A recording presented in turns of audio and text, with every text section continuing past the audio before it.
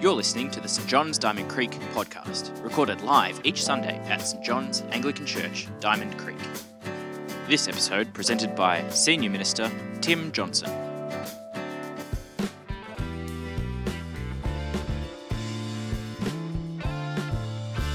Tonight's reading will be Genesis chapter 3 and can be found on page 2 of the Pew Bibles. Now the serpent was more crafty than any of the wild animals the Lord God had made. He had said to the woman, "Did God really say you must not eat from any tree in the garden?" The woman said to the serpent, "We may eat fruit from the trees in the garden, but God did say you must not eat fruit from the tree in the middle of the garden, and you must not touch it, or you will die."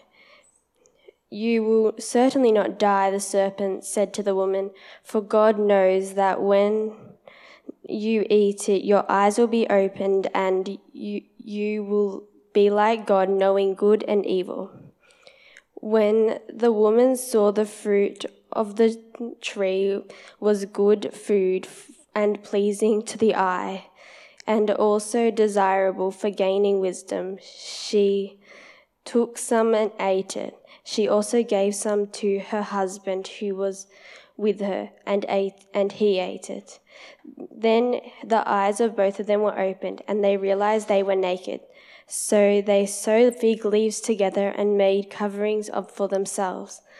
Then the man and his wife heard the sound of the Lord God as he was walking to the garden and in the cool of the day, and they hid from the Lord among the trees of the garden.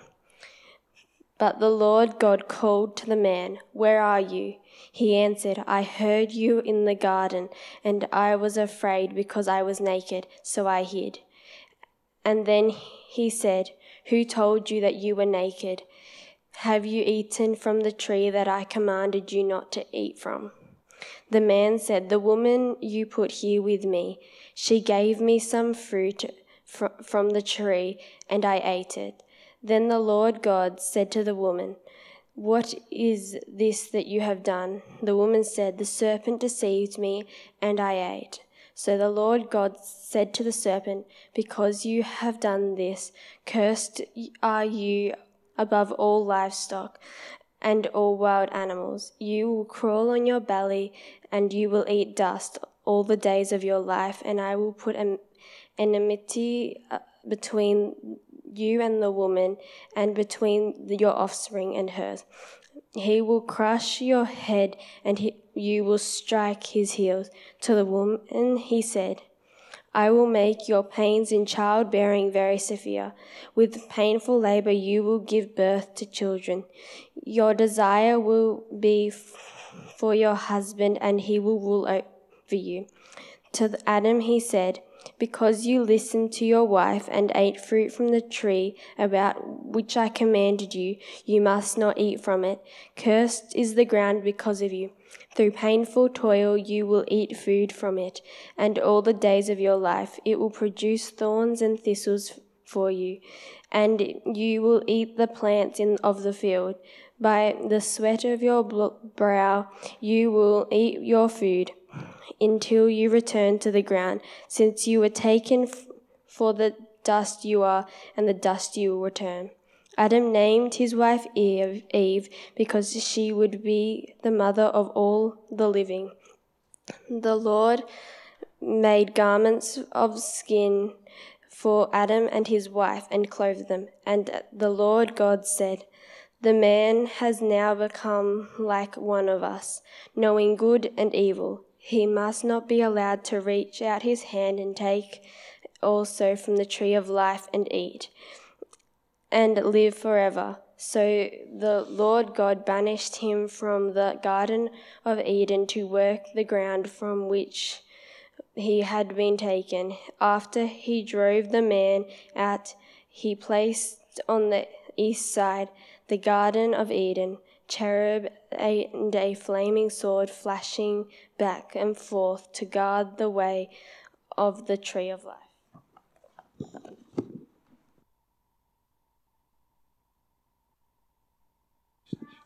It's now time for our kids group activities. So if you are a kid, I'd invite you to pick up your Bible, one of the Bibles in the pew in front of you, and go out into the foyer. And if you're not sure where to go, I'll be there in the foyer to direct you to where you're going. Awesome. Tim's going to come up and give us a message. Thanks, Ella. Good evening, everyone. My name's Tim, and I'm the Senior Minister here at St John's, and we're continuing today this series that we've been doing through the term, where we're thinking about who are we? Who am I as a human being? Who am I as a person? What does the Bible have to say about our humanity and how we are to understand ourselves? Now, I was at a training session a few years back, and it was one of those interactive sessions where you got asked a series of questions and you had to throw your hand up. So I'm going to try this out on you with one question that's sort of pertinent to today's talk. So you have to choose, right? You've got to pick one or the other. Do you think people are basically good, or do you think people are basically bad? That's your choice, okay? Hands up if you think people are basically good. Hand up if you think people are basically bad. There you go. When I did this in the training session, it was about 50-50 split right down the middle, and everyone looked at each other who'd given a different answer and sort of went, What is wrong with you, right? And look, through this series of Who Am I, if you were just listening to the things that we had to say so far from the Bible, you would think, well, people are basically good. We're created by God. We've got a loving God who formed us with his hands and made us for relationship with himself. We're made in the image of God, so human beings are made to reflect God's character, and he gives us real responsibility to look after the world that he's made. Last week we talked about the fact that we're beautifully complex human beings. We've got thoughts and we've got emotions. We've got consciences, we've got physicality, and God has integrated all of these aspects of our personhood into one whole. So these are all wonderful things that focus on the way that God has made us, and they're good things.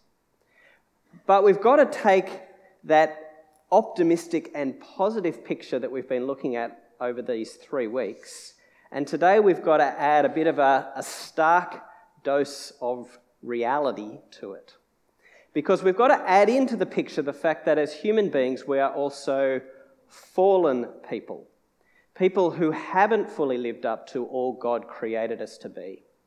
Today we're focusing on this story that Tash has read to us from Genesis chapter 3, and it gives another side to ourselves that we have to be honest about as we think about who we are as human beings. So Genesis 3, if you've got it there, I'd love you to have your Bibles open. It's on page 2 of the Bible. We're still really near the beginning. And Genesis 2, the chapter that comes before what's been read to us today, and Genesis 3, they fit together as a single story.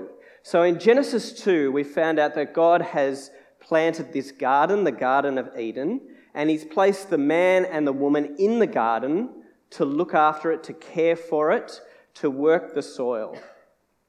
And the garden is full of trees. There's a whole stack of trees in this garden, and people the man and the woman can eat freely from the trees in the garden. There's no shortage of food for them to eat. But there's 2 trees in particular that are named in chapter 2. There's the tree of life, and then there's the tree of the knowledge of good and evil. Now, you're not told much about the tree of life in chapter 2, but at the end of chapter 3, the end of our reading that we've had, we see that after Adam and Eve disobey God, they're separated from the tree of life. They're not able to eat from it anymore.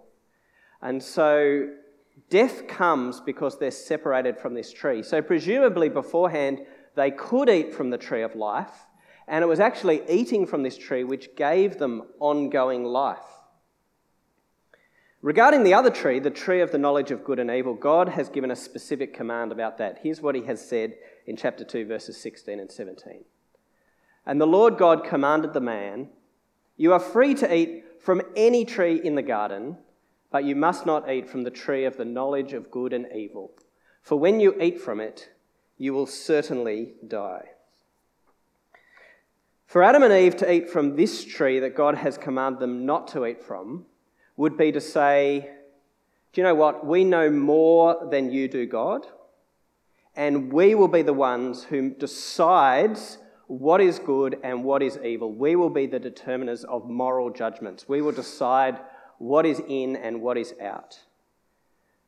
To say, we know more than you, God, about what is good and what is evil. Enter this crafty serpent who comes into the story at the start of our chapter. Now, this is not just some clever animal that comes along and talks to them.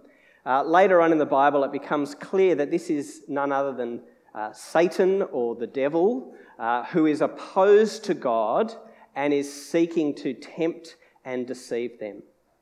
And he starts by saying to Eve, did God really say you must not eat from any tree in the garden? Now, do you see what he's doing here? He's suggesting that God is stingy. God's a killjoy. That God doesn't want them to have any fun or any good thing. See, God hasn't said you can't eat from any tree in the garden, has he? He's given them stacks of trees to eat from. There's food galore in the garden.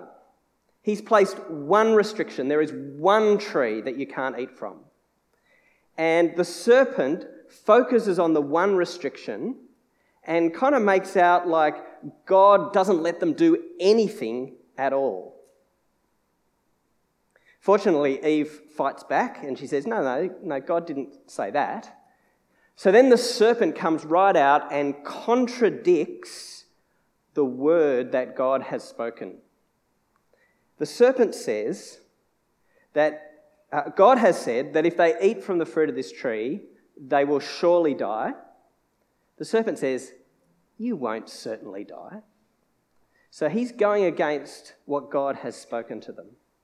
He's undermining the very thing that God has said. He's saying, God's a liar. You can't trust what his word says. And then he goes a bit further and he says, actually what God's trying to do here is trying to guard his space. God knows that if you eat that fruit on that tree, that you will be like God. You'll become like him. You'll be equal to him. You'll know the difference between good and evil. Now, we know, don't we, that Adam and Eve are already like God because they've been made in the image of God and in the likeness of God. God's already made them like him to reflect his good character. They are already like God. But the serpent wants them to go for more than that. Don't be satisfied just being made in the image of God. Determine your own destiny. You decide what is right and wrong. Don't let God tell you about it. Make up your own mind. You can be God. Now let's just pause for a second there and let's reflect on the nature of temptation as we see it here, because it is absolutely familiar to us as we experience temptation, I think. Temptation involves doubting the goodness of God, doubting the trustworthiness of God, and so being tempted to put ourselves in the place of God. Do we really believe that God has our best interests at heart? Is God holding back good stuff from us?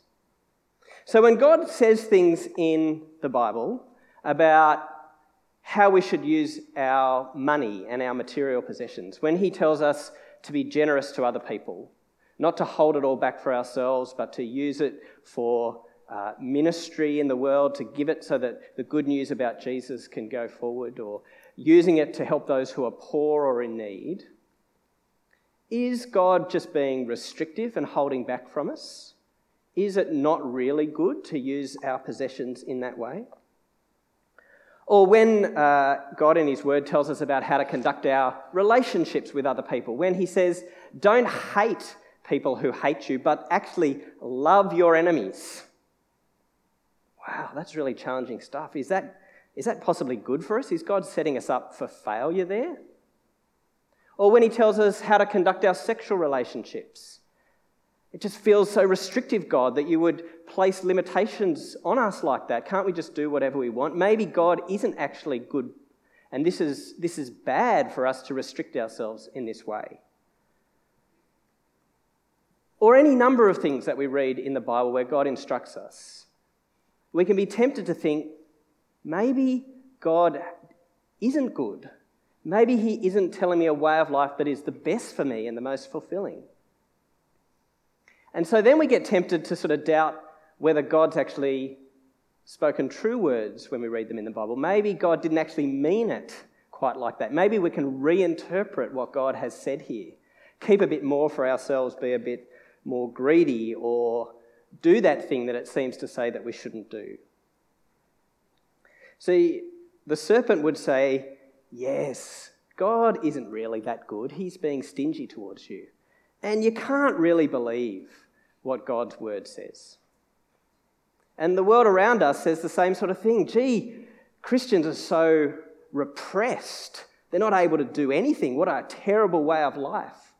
And you can't believe words from God in an ancient book that are like 2,000 or more years old. How can you believe that stuff?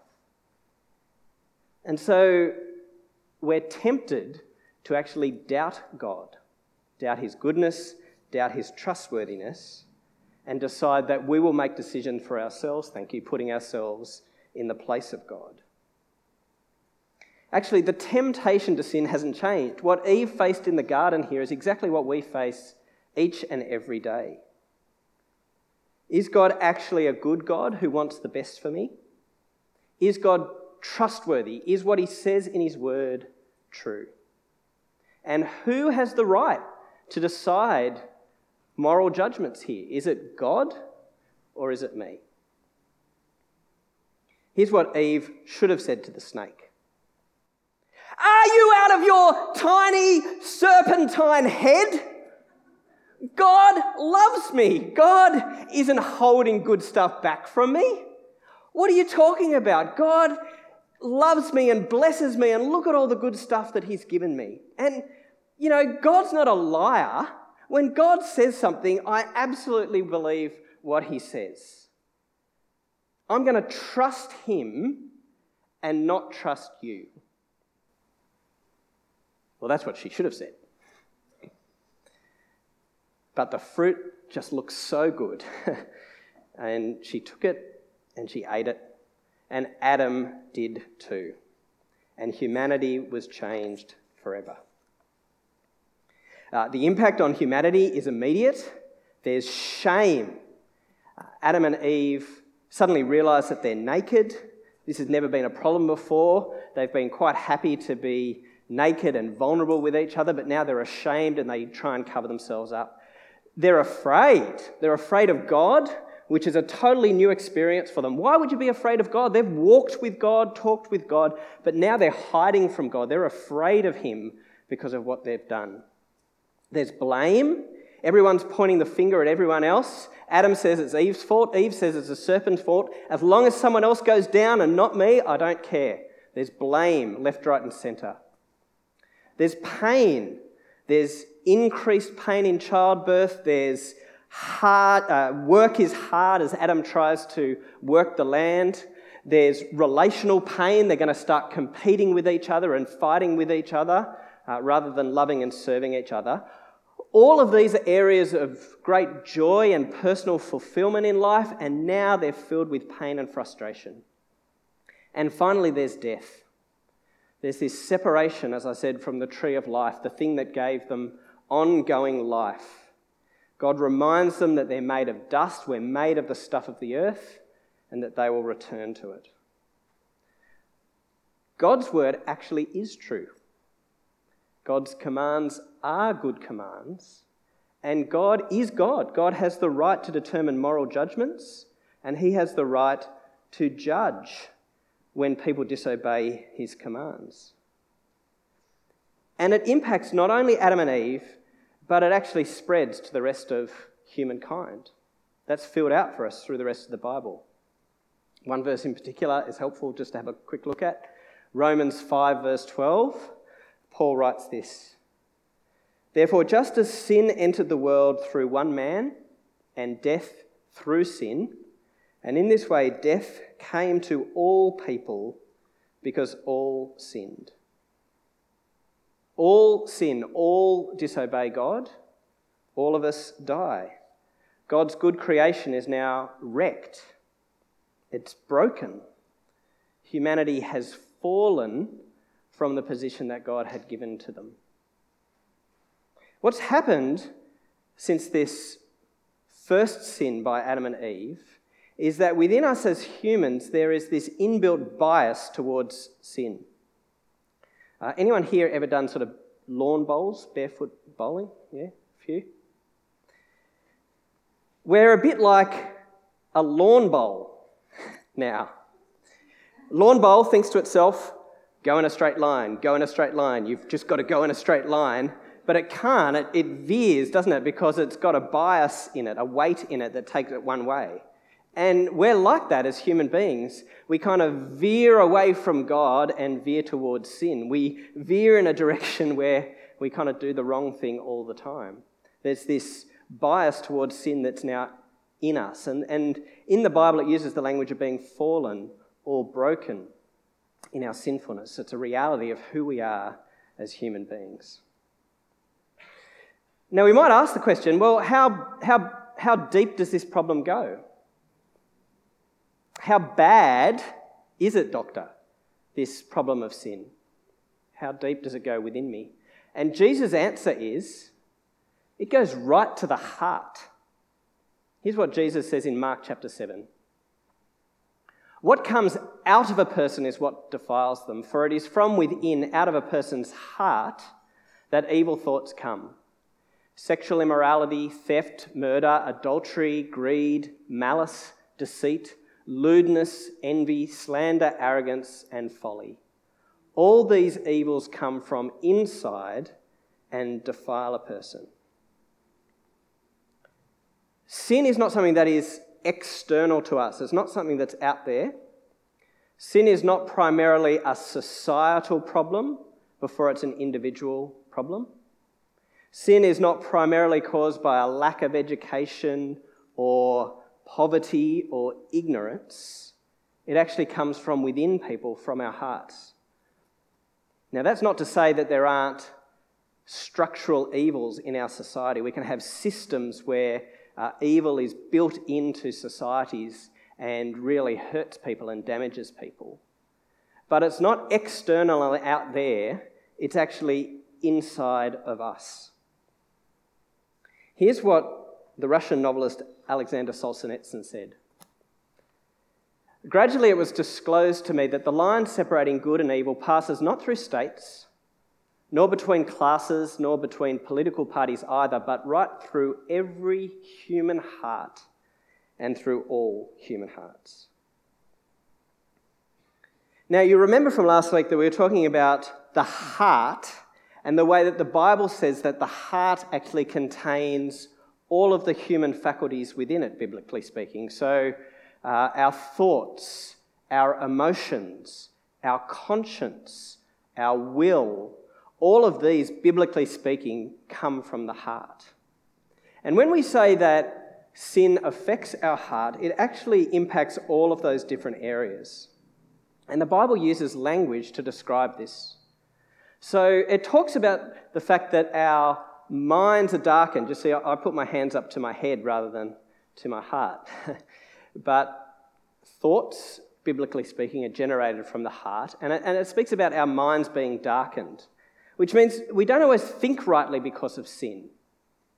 We can be arrogant and boast about how rational we are and how intelligent we are, and yet ignore God and reject his teaching. And really smart people do really evil things. Very intelligent scientists built gas chambers for the Nazis. Very smart people today are building weapons which wiping out thousands and thousands of civilians around the world. Our minds are darkened and we use our thinking and our intelligence for evil. The Bible speaks about our consciences being seared. I cooked a barbecue last night. All right? Searing is about putting sort of a piece of meat on the barbecue and it kind of browns off both sides. And if you put your finger on the barbecue, it kind of burns the feeling off the end. And it's a bit like that with our consciences. Our consciences are this alarm system.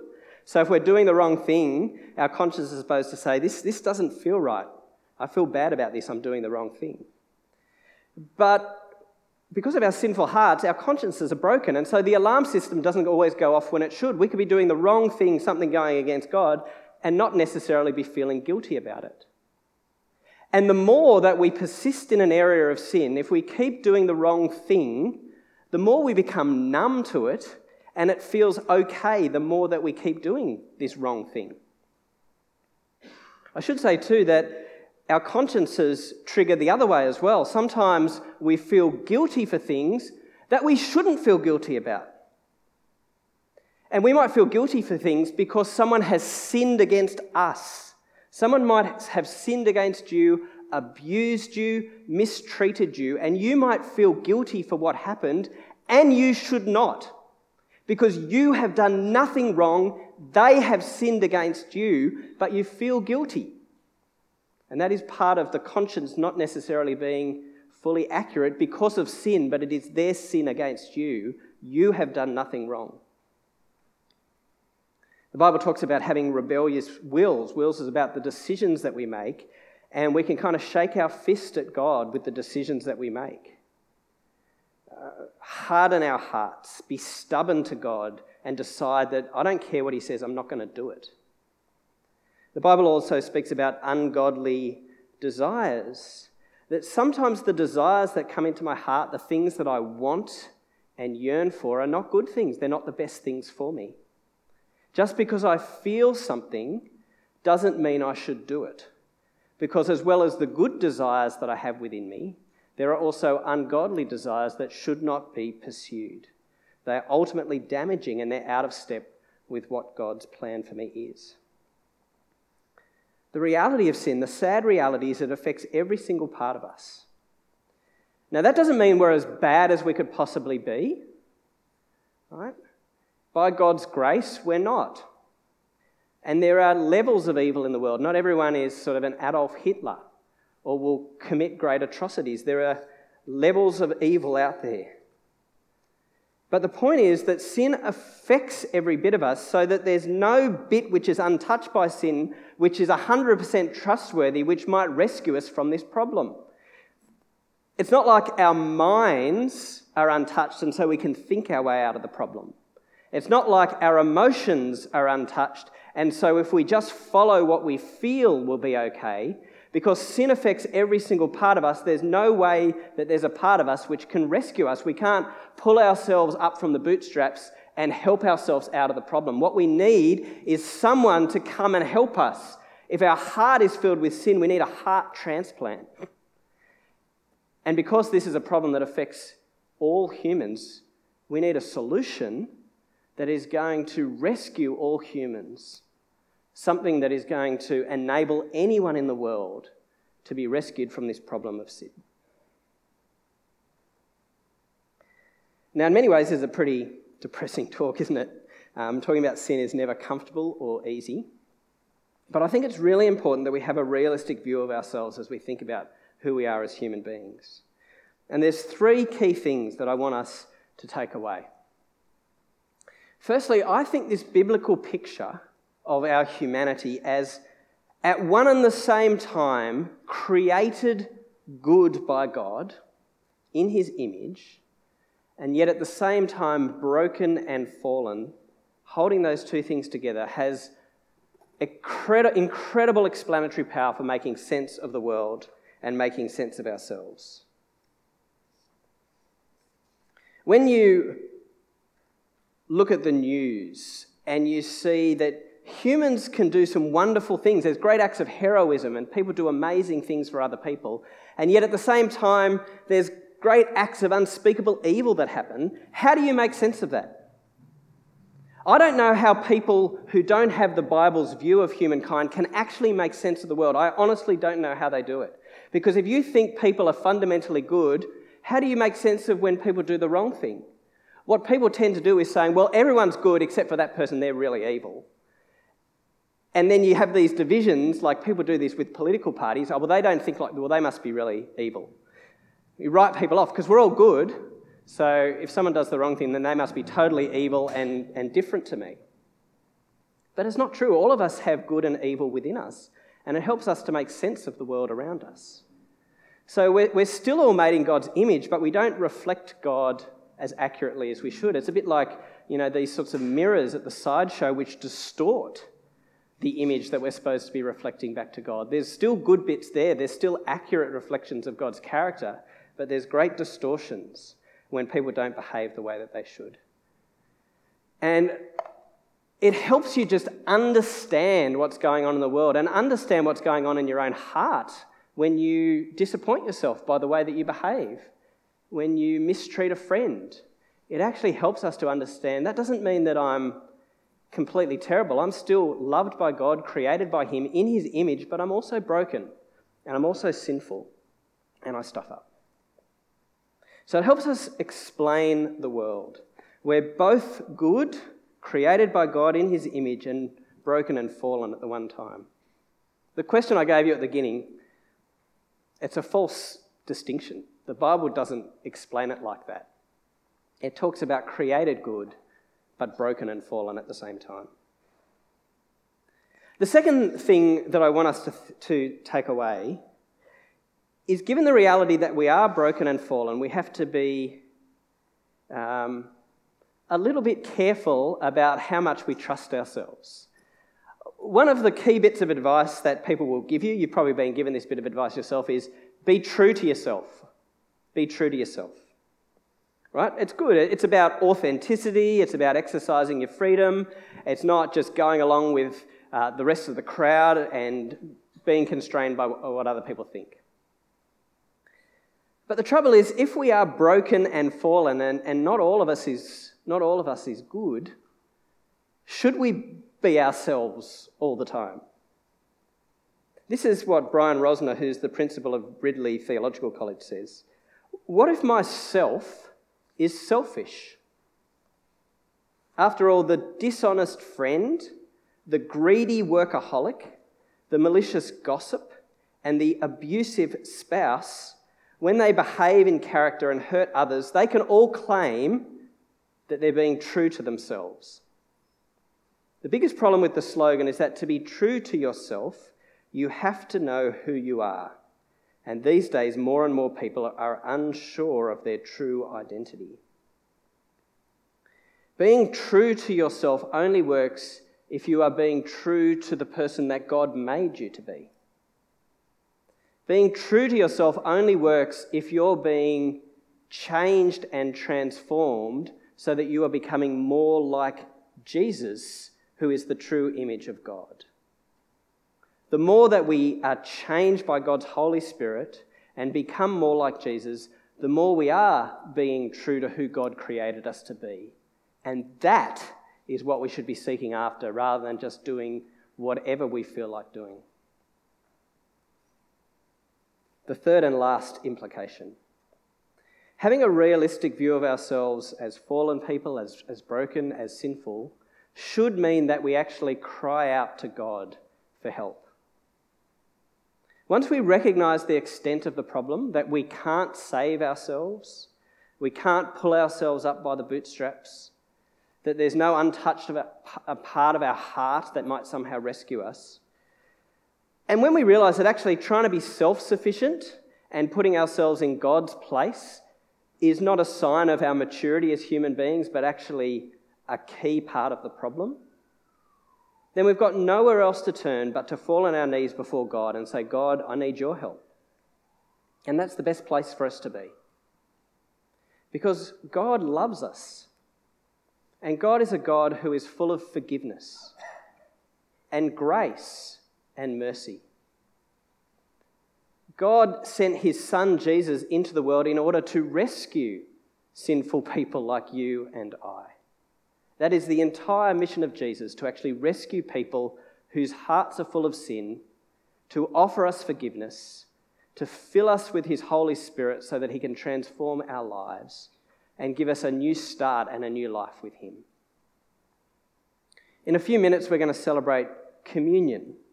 And in communion, we celebrate what Jesus did through his death and resurrection. That Jesus went to the cross to deal with our sin and our brokenness, and his resurrection offers us a new life and a new start. And when we come to communion, we come with empty and open hands. We come saying to God, I've got nothing to bring, but I've come to receive from you. And we receive the bread, which symbolises Jesus' body being broken for us on the cross. And we receive the juice or the wine, which symbolises Jesus' blood, which washes us clean from sin. It's a reminder for us that even though we're sinful and broken, God loves us, he forgives us, and he's given us his son Jesus so that we can be in relationship with him. So I'm going to start setting up for communion, and Lenny's going to come and lead us in prayer as I do that. Thanks for joining us. If you've got any questions about this podcast, connect with us on our website, stjohnsdc.org.au, or at facebook.com/stjohnsdc. Don't forget, you can join us live in Diamond Creek every Sunday at 9:30 a.m. and 6 p.m.